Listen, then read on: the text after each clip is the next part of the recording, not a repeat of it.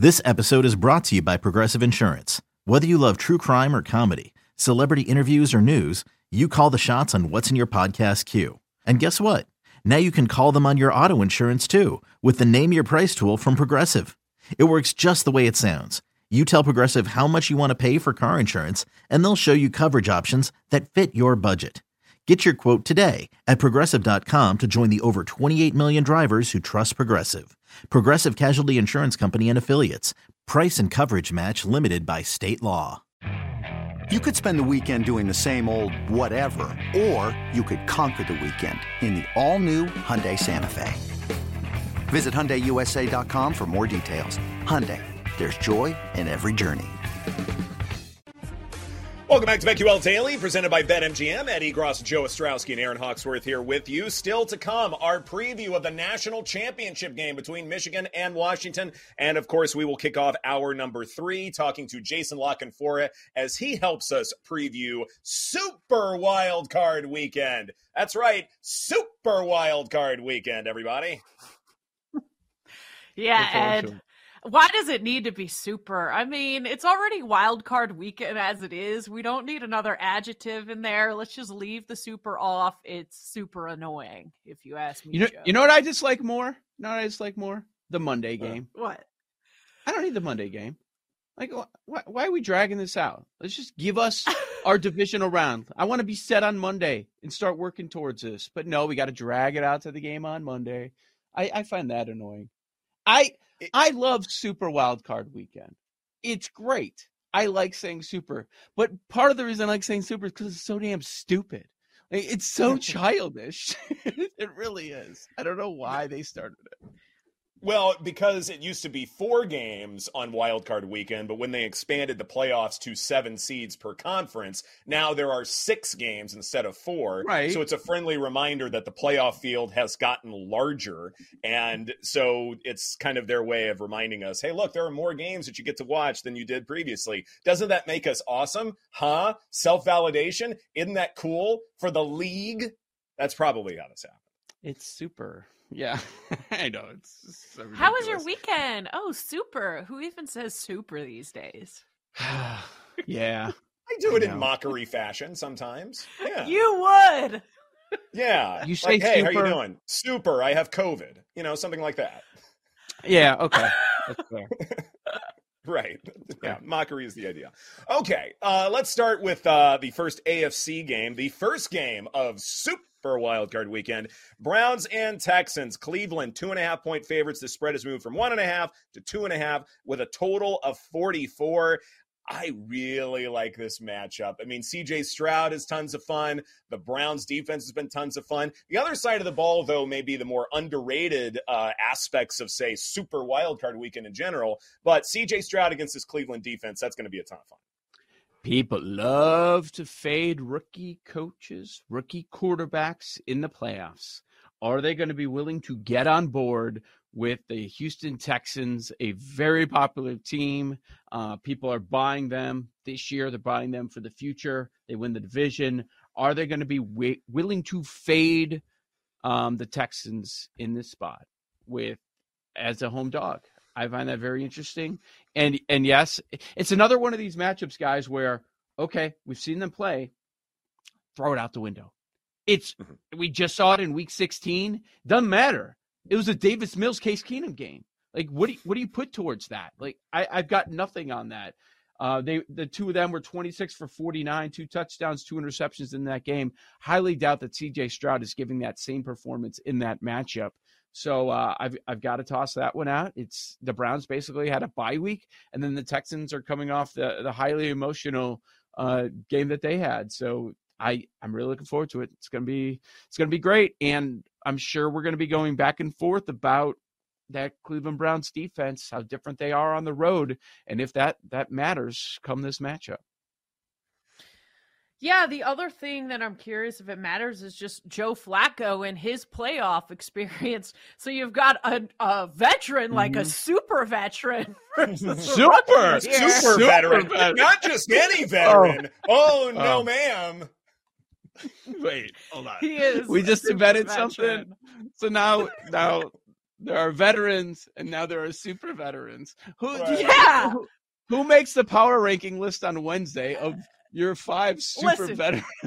If you're over 35, then if you're closer to age 40 than you are 20, then you're a super veteran. So Tom Brady, until he retired, he was a super veteran? A super duper veteran. Yeah. Aaron Rodgers, No. Oh, right. Jimmy Kimmel, something going on. How's that deal? No. Wow. It's 30 degrees outside here in LA. It just got a lot hotter in this room right now. Yeah, how about that? So Jason Peters was a super veteran. Just old. You just got to be old. And you're super. Right. Yeah. Okay. But it's an interesting matchup. Quarterback versus quarterback. Young versus old. Which side would you rather have for this game? You're picking a quarterback. Who do you want on your side? Do you want Flacco or do you want Stroud? I think Flacco. I hate to say it. I don't know. This is tough. I know who I want. In terms of systems, I trust the Browns system more than I do the Texans one, which, feels weird because like Houston's way more fun to watch, way more exciting. But one of the underrated players that I think we need to be talking about a lot more all week long when it comes to the Browns is Amari Cooper. He's been sensational ever since Joe Flacco took over the reins. In fact, from weeks 13 through 17, Cooper leads the NFL with 4.9 receptions over expected, total of 485 yards and 3 scores, both high on the list. And best of all, they're not overly relying on him. They are going to other targets. Whereas with CJ Stroud, it's like, yeah, he has other weapons, but it's the Nico Collins show, right? Amari Cooper, he's important, but they go to other guys a good bit more. He's not like running away with the team share or air yard share awards for that stretch of time.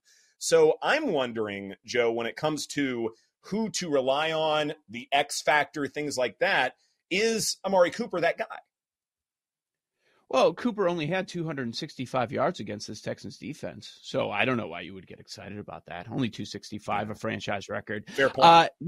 I don't think it has to be one guy, right? Like that's something we've seen since Flacco's taken over.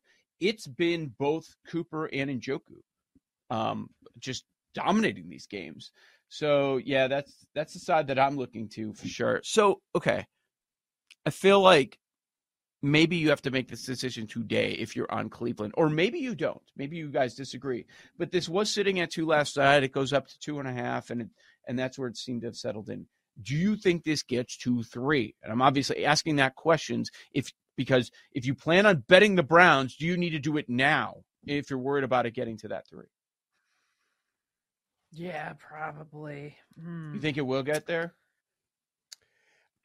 I don't know. I mean, the Texans have just been such a buzzy team, like exciting team. I wouldn't be surprised if it's kind of 50-50, Joe Flacco and the Browns have been cool, but I don't know where most of the money is coming in, but I wouldn't be surprised if it's pretty evenly split as we get closer to kickoff.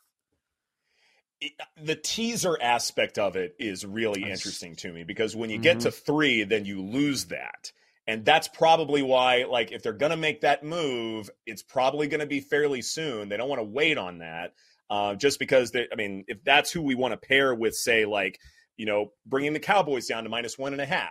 That might be the obvious way to go. Maybe Eagles Bucks if you want to do like Bucks plus 8.5. So I'd say you probably have 3 teaser options, but this one is there for the taking right now. How important is losing that teaser possibility? That I'm not sure about.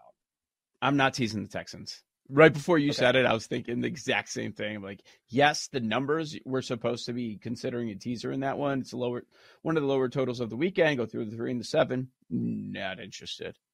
This is blowout potential for me, but it doesn't mean I'm screaming that you got to lay it right here. But there is blowout potential, and that's where I want to avoid teaser spots.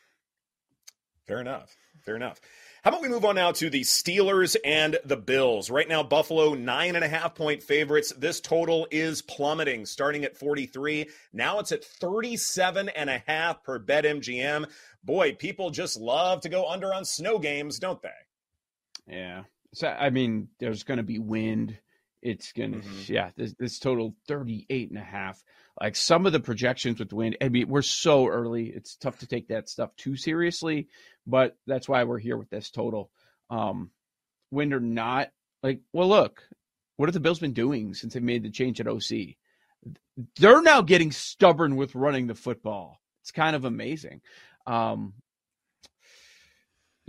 of this Bills run, I'm going to look at and say, and look, I've been higher on the Bills. I've been saying bet on them playoffs, bet on them for the division, bet on them for conference and Super Bowl when the Super Bowl was 50-1 before this winning streak. So I obviously believe in their ceiling and very happy that they're sitting here as a 2 seed. However, during this 5-game winning streak, let's also point out that 4 of these are 1-score games. That maybe something you want to take a look at is regression to the mean. Both overtime games they lost this year. They had a lot of close losses, like the Jacksonville one was another close loss that they had earlier this year. A bunch of them, that happened early on, and then late, all the coin flips ended up going their way. So something you need to take a look at. And, I mean, TJ Watt, the on-off splits, man. That team without TJ Watt, it's not good, and that's why this thing was touching 10 last night. So is he playing or no? A torn MCL, right? Yeah, that's okay. Not good. Yeah, he ain't playing. So also the thing for me is, I mean, talk about blowout potential. The quarterback mismatch. I mean, Mason Rudolph, it's going to be him, right? Against Josh Allen. They won 3 straight with them. It's Rudolph. I know Tomlin as a dog can be profitable, but I just can't find a way for the Steelers to keep this close. I just can't.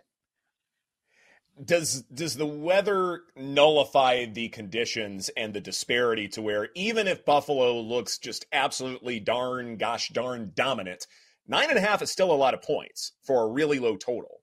And Najee Harris and Jalen Borden, they've been good. Like the rushing attack has been pretty stout for the Steelers, and they've been containing the run these last few games also effectively. So I'm wondering, maybe Buffalo just dominates this game, but they only win by 7 or 8. And that would be my concern in terms of backing Buffalo here. So Rasul Douglas left that game with an injury last night in the second quarter. True. He has been very impactful since coming to Buffalo at the trade deadline. I want to know where he is. That's certainly a concern. Yeah, I know. The rules say, like, such a low total, such a high point spread, you just bet on the dog and don't overthink it. But I'm so invested on Buffalo with futures that I'm not trying to make we'll win, baby. Yeah, I'm just about winning. No, I understand it completely. All right, next up, Dolphins and Chiefs, the Peacock game. If nobody has a Peacock subscription, did the game ever get played? We will find out this philosophical debate coming up on Saturday night. But as for the game itself, this line has moved from opening at 3 to Dolphins plus 3.5. This total is also plummeting because of potential inclement weather from 46 down to 42.5. So can we back the Chiefs knowing full well that they are not as strong as they've been over the last few years? It's going to be tough. They do have a super vet in Travis Kelce, but is he going to turn it on? Is he going to flip the switch now that we're in the playoffs? So we saw this game in the middle of the year. I don't know how much you want to put into it. That was a 21-14 game. What if I told you before the year, okay, wild card weekend, both quarterbacks are healthy, Chiefs, Dolphins, totals 43.5. You would have said I'm insane. Like that, but that's where we are with this NFL. Or they're playing in the middle of a hurricane. Right. Remember how that game went. The Chiefs were up 21-0 at halftime, and they got that defensive touchdown right before getting to halftime with the Tyreek strip, and they ran it back. They go up 21-0, and the Dolphins actually shut them down in the second half of that game. So, oh, man. I was thinking Chiefs or nothing, but I don't know that I'm going to be able to get back to that point. Dolphins, we always point out that they don't beat good teams. Do the Chiefs qualify as one of those really, really good teams? Sometimes this year it feels like they don't. 11 wins for the Dolphins, guys. How many against playoff teams of their 11? 2? Aaron? 3. 1. We both went over. Yeah. Double at overbid. 2 and 3. Yeah. At 2 and 3, you went over. 10 wins against non-playoff teams for Miami. Jeez. And the one was against the Cowboys, and that was a very close game. Mm-hmm. Andy Reid versus Mike McDaniel. I would think I would also give a slight edge to the Chiefs' defense. This is a tough one, probably. Ugh. Well, Chiefs at they home stink against also. the run. If is Mostert going to be healthy? Like That's a they big should be one. able to run on KC. Mm-hmm. They should, but if they're playing from behind, do they abandon the run like they did yesterday against Buffalo? Like they were not committed to that in the second half. Like it was almost as if they were playing, from some massive deficit. Or was that just me? Like it did not look pretty. And I mean, Tua in the second half, that was a disaster.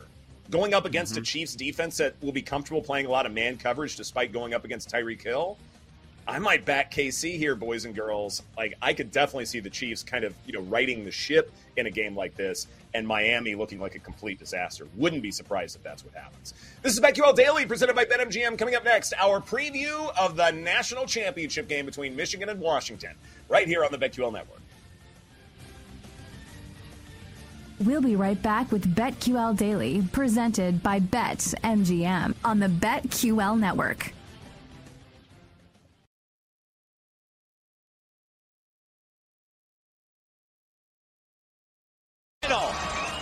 This is BetQL Daily, presented by BetMGM from BetQL. Welcome back to BetQL Daily, presented by BetMGM. Eddie Gross, Joe Ostrowski, and Aaron Hawksworth here with you. Still to come, Jason Lock and Four will be here to kick off hour number 3 as we continue to look at Super Wildcard Weekend. And we will also talk about our season-long bets that maybe didn't go as according to plan. We'll talk about that in the next segment. But now it's time to preview the national championship game between Michigan and Washington. The Wolverines are 4.5-point favorites here. This game being played out in Houston. Total of 56.5. And in terms of most bet game tickets, Michigan to win by 7 to 12 points. That score band is at plus 425. Then Washington to win and go over 54.5 points is at plus 350. So definitely a lot of college football fans are hoping for some massive payouts, believing that Washington can keep up against the Wolverines. But Joe, what say you? Yeah, that's the difficult one. This one sneaks up on you. After everything going on in Week 18, we've got our wild card matchups. We've got firings this morning in the National Football League, which we'll go over, and probably more to come. And then the national championship is here tonight. By the way, guys, man, 4.5. That number just is screaming to me that people really aren't quite sure what to do with it.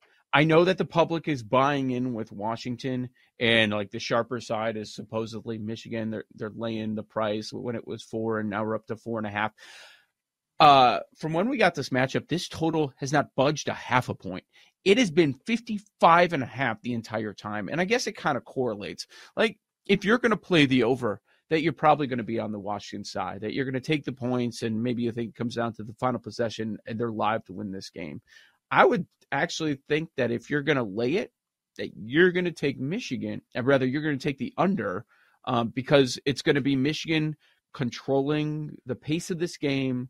Penix does not do what he did much of this season, and Washington doesn't score a ton. I think the team total's like around 25.5, somewhere in that range. But my belief is in the Washington Huskies offense a little bit. And Michigan hasn't seen something like Michael Penix Jr. This season, right? And that's kind of where I'm at. Now, I'm not so far where I'm saying Washington is live. I just think that the Huskies are going to get theirs. They're going to do enough. But it does worry me that I'd assume that the mentality is for Michigan, all right, we got to have some long drives. And they're going to run all day with Corum. And it is a matchup against a weaker defense. Like they might go in thinking, okay, let's have a long, 12-play drive. But the thing is, the Huskies' defense is so poor. Are they going to let it get to 12 plays? Like, that's what I'm wondering. Like Michigan might put up many more points than we've seen throughout much of the year. Yeah, it'll be interesting. I mean, I definitely give the edge to the Huskies. I think that Michael Penix and those elite receivers will cover the spread. I'm also looking at first half under. We saw it with Michigan before, like off to a slower start, maybe a little nerves. Maybe both of these teams are figuring each other out on such a big stage. So under 28 in the first half, I like. Even though the Huskies do have an explosive offense, they don't play super fast. So I could see an under happening here. But I think I might just go first half rather than full game. I'll be honest, growing up in the Seattle area, pretty much everyone I grew up with went to Washington. So I do have a little bit of just hoping that they win inside of me, having grown up in the area. So Washington, there's even a 5.5 out there. But I'll be on the Washington side in the first half under in this one. Yeah, Aaron, you might have a lot of hope that the Huskies pull this off, but I'm the one wearing the Washington shirt here, wearing the garb, the merch. Why? Because I got to represent my West Coast peeps. That's why, because I believe in them and they believe in me. So there you go. And Seattle's a wonderful city, a wonderful place. It's funny because I'm in this weird position where, yes, I hope the Huskies pull this off for the Pac-12 and for the institution, all that stuff.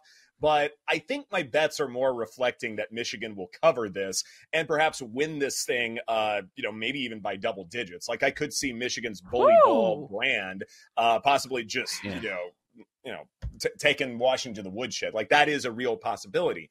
Joe, I wanted to ask you about this idea of who Michigan has actually played up to this point, because if you're looking at some of these great offenses from college football this year, in terms of, say, EPA per play, the best that they've played and the best they will have played actually goes to Ohio State. Now, Kyle McCord is not Michael Penix Jr. We know that. McCord is not nearly as good of a quarterback, but did have Maserati, Marvin Harrison Jr., and that aerial attack did put up a ton of points against good competition. So I am wondering, they haven't played many good offenses, but is playing Ohio State and Alabama and maybe one or two other good offenses, could that be enough for them to be prepared for what Penix will have to offer? Yeah, it wasn't coming from the quarterback position. That's the difference. Like these great offenses, those good offenses that they did face, it wasn't just all generated from the guy that's touching the ball on every single play. So I think that's the difference, and that's why there is a level, there's a floor for this Washington offense. So that's why I am buying into playing the over a little bit, but it is dicey. Like they have not been in a high-scoring game maybe all year. There were 2 weeks where they were involved in games that went above this number of 55.5. It was the middle of the year, and they scored 52 in each of them. I'm not expecting them to get to 52. It was against Minnesota and Indiana in back-to-back weeks, and that's why those ended up going above that number. But, yeah, I do believe that that's the difference. Like, you're going through it, and it's like, where's the great quarterback play that they had? I guess you make the case that Milroe is the best quarterback that they played all year, right? I think so. I would think so. I believe that 100%. And certainly he's more of a runner than he is a passer, but we've also seen Milroe complete some really difficult throws into tight windows. So I completely agree. Like that was the toughest test, and Michigan passed that test. Did we see enough last week where let's play it out that it is a closer game, closer than the betting market is saying right now, or, maybe even Michigan is trailing. Because McCarthy slayed that dragon last time, do we have a lot more belief in Michigan now? Like, what if it comes down to where it is a back and forth game where it ends up being Penix against McCarthy? Do we trust McCarthy yet? I do not. Absolutely not. I think that sample size is still really small, and I don't want to let one game against, a good Alabama team, sure. But I don't want to let one game make me believe, look, the reason why Michigan's been running the ball so much all year long, A, because Blake Corum's really good, but also, 2, they have lots of questions about that pass rush. And while Washington may not generate a great one, this is definitely a game where the team with the better pass protection is going to be the team that wins this ball game. So what can Michigan do in terms of protecting McCarthy? Honestly, even after the Rose Bowl, I still don't have a good answer to that. Mm-hmm. So Braylon Trice for the Huskies, he had against the Longhorns 3 TFLs and 2 sacks plus a forced fumble. So while the Huskies weren't known as like this great team that can rush the quarterback, they do have a weapon here that maybe he's going to be a bit of an X factor in this matchup. Yeah, so I think that's another angle to this game, just this Washington defense. Are you looking at them as a whole of what we saw all season long? Because, people made the case, and I think it's fair, that they're trending up, that they've been getting better as the season has moved along. But, also the style of play that they're going to see in this game, have they seen something like that? Where a team that's just going to come in and just punch you in the mouth. Like this is why this is so fascinating to me. Like these teams could not be more different. And here they are going to meet head up in the title game. I agree that the defense has been trending up, but the run defense for Washington has been abysmal. It's outside the top 100 in terms of EPA per play. You might be getting better, but you were in the hole, to say the least. So in that respect, I can understand why a lot of folks are betting on Blake Corum to score the first touchdown at plus 275 or to score an anytime touchdown at minus 350. You kidding me? I know. But that's what the public's doing. And also, a lot of folks believe Blake Corum will go over 104.5 rushing yards at minus 115. I get the idea that Corum is going to be the guy for Michigan, and I get that this Washington run defense is just awful. But at the same time, don't you think Michigan will be just a little more creative, knowing full well that this can't be such a predictable approach? There's a book that has Corum anytime touchdown at minus 1,000. What? Oh, my God. Wow. It's insane. Yeah. What are we doing? What are we doing? Right. He could turn an ankle in the first drive. Minus Good. 1,000. Oh, wow. It is most likely going to happen. And the best price out there is actually BetMGM at minus 400 now. God, they're betting into that. It was minus 300, 350 last week, and it's going up because people are betting it. It's crazy. I guess people are looking for a sure thing. It's like even money for 2+ touchdowns for Corum. I mean, that's where we're at. It's wild. Let me ask you this. Is there going to be any movement on the spread? Because we mentioned BetMGM's at 4.5, and I'm looking around. I see 5s. I see a 5.5. Can we get to 6 by kickoff? Or even anytime before? If we're at 5.5 right now. Maybe it's because I'm backing Washington. I don't think so. I don't think so. I would love it, but I don't think so. At 6, I might be tempted on Washington. I completely agree. I could see that happening, especially if it is a back and forth affair. And in terms of, bets that I'm going to be making, I want to be prepared that maybe Michigan still has its same DNA and showcases that in the game, but also they could just win this thing in a romp and an absolute blowout. But if it does get to 6, I have to back Washington. That's just too big of a movement as far as I'm concerned. But will it get there? I mean, 6 is a quasi-key number. I don't think so. But could we get to 5s and 5.5s all around? I think so. I think that's fair, especially if the total is as high as it is, where that path of going back and forth might be something to look into. Mm-hmm. If we get a good game, hope it's not a blowout. I hope it's 23-20, something closer, not a blowout as well. That would stink. Yeah. I just also the whole narrative of the Pac-12 going away, Harbaugh and all the stuff, the karma that he could have coming to him. Before he agrees to an NFL contract tomorrow? Because, I mean, that's how this is going to go down. Yeah, before he pulls a Pete Carroll and dips out before everything comes down on him. You know what's interesting, though, is that usually coaches leave from one program to the next or to jump to the NFL a lot sooner. You can't do that because you have a chance to win a national championship. But I can't recall the last time when someone made it all the way to the end and you're still dealing with job rumors. Like that feels a little unprecedented to me. And I mean, not that Harbaugh will be distracted. I don't believe that in the slightest. I hope so. It's more like, okay, what will this NFL team look like for next year? Like, is Harbaugh so far behind once he gets that job? That's how I would think about it. But as far as this game goes, it is fascinating that it's not really anything discussed like, oh, Harbaugh's going to be distracted. No, I don't believe that at all. And thankfully, I'm not hearing a whole lot of that hashtag narrative either. Yeah, the Raiders, if that happens, that wouldn't surprise me, even though I would like to see Antonio Pierce get that job. I feel like he's deserved it. But all we're doing is here, it's the Raiders. So knowing their history, it'll probably be Harbaugh. And remember, he started his coaching career out there. So come full circle. Does he go back there when he comes back to the NFL? Wouldn't shock me at all.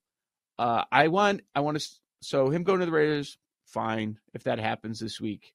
But I just want him to bring in Connor Stallions on his coaching staff. That's what I want. A big middle finger to everyone. The most Raiders thing ever. Yes. I hope the announcement includes like some big cardboard sign. Like that would be fun too. Oh, God. Yeah. You know, play it up, go nuts. Like, by the way, did you guys see the Lions account with so-and-so is checked in today? And then they're like, that's not me. And then they corrected it. Like even the Lions were having a little bit of fun with the eligible receiver thing. Like it's okay in this PR world we live in now to have a little bit of fun. Yeah, yes. I think that's a smart PR move to play into it rather than be bitter or deny things. And yeah, I like that. Anybody have the Huskies winning? Anybody?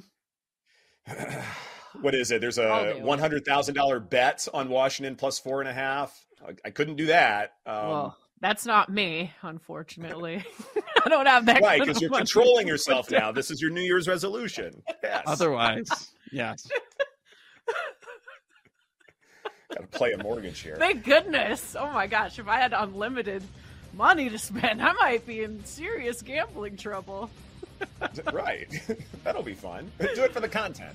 This is BetQL Daily presented by BetMGM. Coming up next, we mourn the losses we suffered with our season-long bets. The tears, the coffins, the epitaphs, all when we come back here on the BetQL Network.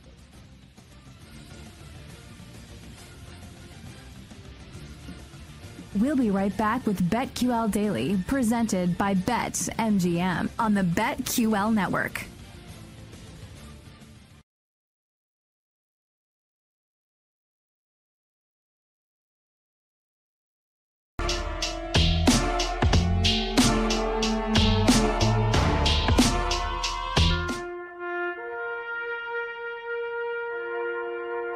This is BetQL Daily, presented by BetMGM from BetQL.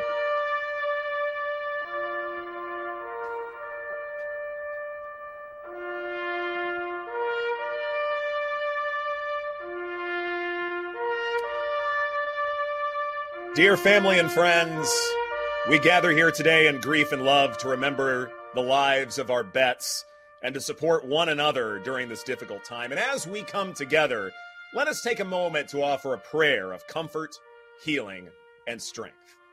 Okay, enough of that crap. Welcome back to BetQL Daily, presented by BetMGM. Ed Egros, Joe Ostrowski, Aaron Hawksworth here with you. Joe, of your season-long bets, which one? It just came up a tad short. Man. In the end, it wasn't short. It had some life. At one point, it was the leader, and it was the 80-1 shot C.J. Stroud. Now, when we look back in history, it's going to look like, oh, whatever. He wasn't even that close. He's far down. But it is so bunched up. There was, remember, that one point when it looked like Stroud was going to miss another game when, okay, we got a hedge on Tua, I guess. So that's the one good thing, that Tua ended up as the passing leader, 46-24, Stroud with 41-08. You know, if you look at the list, like, oh, it doesn't look close. But it actually was close. It was live. So you can dream. If the concussion never happens, maybe he ends up winning this 80-1 bet.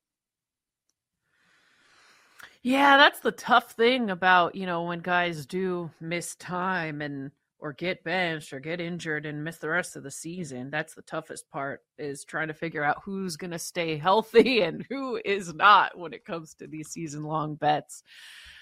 And I guess that's why it's just easier to go under, because you're more likely to have some of these hit. Oh, for sure. For sure. Yeah, there was one in particular, Daniel Jones to go over 8.5 interceptions because I thought the Giants would come crashing down to reality, and they did, but Daniel Jones was hurt, and so he didn't get to that mark. However, I did also bet on him to go under his yardage. He certainly did that, finishing with 909 yards instead of the 3,000 plus that was set up for him. So in that regard, that turned out okay. So I suppose I split the difference. But yes, quarterback injuries certainly err on the side of under. That's certainly fine.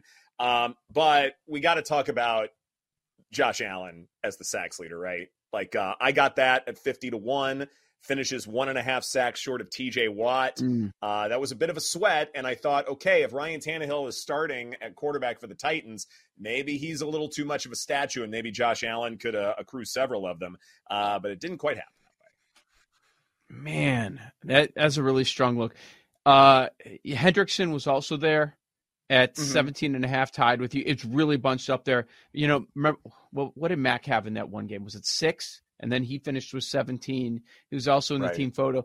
You know, sacks leader feels like, it maybe Paul could back me up, it feels like something where a lot of times these long shots, they get you really excited and they fall just short to one of the star defensive players. It's exactly what happened last year with Hassan Reddick. I think we got 100 on him last year. And he finished second to the defensive player of the year, right? Nick Bosa finished defensive player of the year. So... Yep. Yeah, I mean, I don't know. TJ Watt even gets hurt in that game, but not before he gets 2 more sacks to lock it up. I still unlike defensive player of the year, where I think if you're trying to pick like a guy who's going to lead a long shot to lead the league in sacks to be defensive player of the year, I think that's a bad look. I think we've seen at this point it's the usual suspects for defensive player of the year. I do still think there's value on taking shots on sack leaders at big numbers, looking at, pressure rate. It's not the most complicated thing in the world. Like that's where we lock in on guys like Josh Allen and last year Hassan Reddick. So I will definitely be looking down the board again next year. Similar process. Like these feel like it's not voted on. Close. It's not voted on. Right. That's close. It. Could have gotten there. Yeah. You have a shot. So, but I mean, again, lost to TJ Watt, who could win Defensive Player of the Year. We'll talk about that tomorrow. And, lost the Defensive Player of the Year last year with Hassan Reddick. So, okay. I guess I'll take that L. What about your other favorite award? Interception leader, might as well mention. Howell, 21. He had 3 more than anyone else. It's just, the more he was out there, it was like, this guy, he's going to take the most sacks. He's going to throw the most picks. Is he ever going to get hurt? That was the only question. And he finally got benched, and then it was like for like a week because Jacoby got a mystery, practice injury, so that put him back in there. Did anyone look at how? Was there ever a good number on Howell? I don't remember. I don't even know what his preseason number was. Yeah, for interceptions leader. Yeah, I didn't see that, but I think one of the reasons why I perhaps dismissed it and didn't look at it too carefully was because I didn't know if he would finish the season. He seemed like someone, okay, if this is an absolute disaster, he will get benched for Jacoby Brissett. And what's interesting is that it didn't happen. And maybe one of the reasons why Ron Rivera is canned now, one of the first 2 to get canned on this Black Monday. But at the same time, though, it's like, okay, the process is such to where you want to keep starters who are going to last for the rest of the season. That's why I took a flyer on Daniel Jones to finish with the most interceptions, because he wasn't going to lose his job even if he threw a bunch of picks. Or say like Dak Prescott from the season prior. He wasn't ever going to lose his job. And I think the process probably kept me out of Howell altogether. And it was such a tough situation specifically to handicap because Ron refused to go to Howell last year. And this year he refused to go away from him to his detriment. And also just like Howell was taking how many sacks, and he managed to tough it out through the season. I think in this market, you're always going to be competing against Josh Allen. I think that's something definitely to keep in mind next year and every year. Yeah, for sure. Howell's so bad in the last 7 games. There was a point where people were like, well, maybe they have something here for the future of the team. Let's see what he does. Well, I think we've seen enough. He ends up with 21 touchdowns, 21 interceptions, and in the last 7 games, while not even playing full games in a few of them, last 7 games he threw 12 picks. He was so bad. You can't even I wouldn't keep this guy on the roster. whoever's running this team next. You got to move someone, on. Get him out of there. Someone should definitely draft a North Carolina quarterback, like number 1 or number two overall. Yeah. Should definitely do that. That's not fair, that seems man. very esoteric there, Paul. Come on. What about – no, C.J. Stroud shut all that down with Ohio State, did he not? Yeah, C.J. Stroud did. Mm-hmm. He did. Yeah. But I think there's still more. We got to get through a few more North Carolina kind of quarterbacks. I don't know that Drake May is the guy. But anyway, this is not a draft segment. What else do we got? Yeah.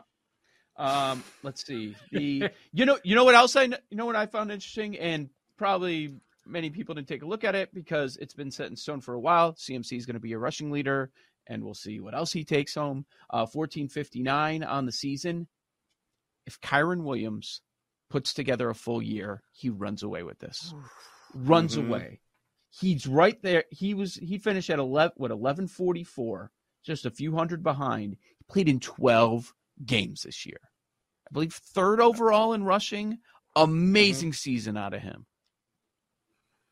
I call him the second best running back in football right now. Is that safe to say? Oh, yeah. Better than King Henry? Yeah. Well, come on now. He would have been. He would have been if he played the full season. He's right behind him in yards. Like, 20 yards behind him? He's going to be popular and rushing leader next year. Oh, yeah. Maybe offensive player of the year. Sure. But like he and A-Chain buyer will be a beware. lot of fun. Running back staying healthy. Whew, those are tough for season-long bets. It is. that they are. That is part of the handicapping. Couple from the chat to throw out. So OG Plus was with us on Josh Allen sacks leader. Morrow mentioning the Lamb offensive player of the year. That's definitely not going to get there. And then all-time Raider 23 had Patriots lowest scoring team at 30-1. They finished tied. Man, how rare is that? It's a tie with Carolina.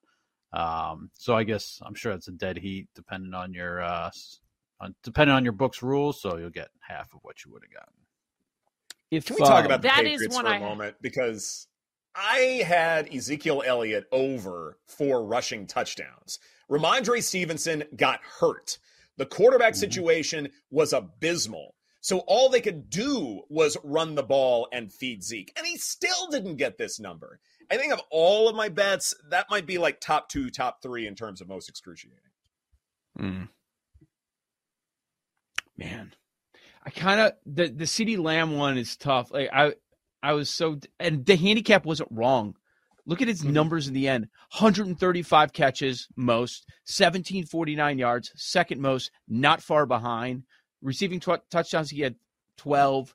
It was just San Francisco's year, and that's part of the way that they're going to get paid off here. Like they're the 1 seed, best player on that team is CMC, and he's most likely to get that award. But the 75-1 number that was out there so long is silly. The shot was right. Like with the numbers that he ended up putting up in the end, he's just, somebody else that voters are going to like more. I was on the Cardinals going back to a lowest scoring team. I remember when we went over those that day. So that's a tough one to figure out.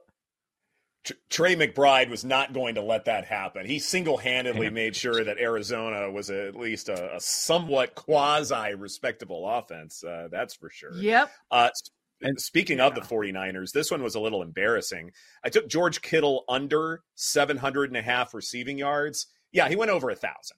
That one flew over just because I felt like Ayuk and Samuel and all these other guys. And I also wasn't expecting Brock Purdy to be in the MVP conversation. So all of those factors had to involve George Kittle going off, and he certainly did just that. One interesting tie in a market, receiving touchdown leader. Yeah, Tyreek had 13, but so did Mike Evans. Wow. Yeah. And certainly one offense relies on their wide receiver one a little more than the other. Mike Evans is still wide receiver one for the Bucs, but they've been starting to distribute it a little bit more so that Evans was still tied for the touchdown leader. That is interesting to me. Maybe there's some handicapping intel as far as their playoff game coming up. Well, there are some other names that I think are going to be popular. So you think Cortland Sutton, he was in that conversation. He finished with 10. Some other names you wouldn't expect. Of course, Sam Laporta. Everybody's talking about him today and what Dan Campbell did not do. He finished with 10. Jordan Addison finished with 10. People are probably going to take a look at those names next year. Good stuff. This is BetQL Daily presented by BetMGM. Coming up next, Jason La Canfora gives us his first look at Super Wildcard Weekend. That's right here on the BetQL Network.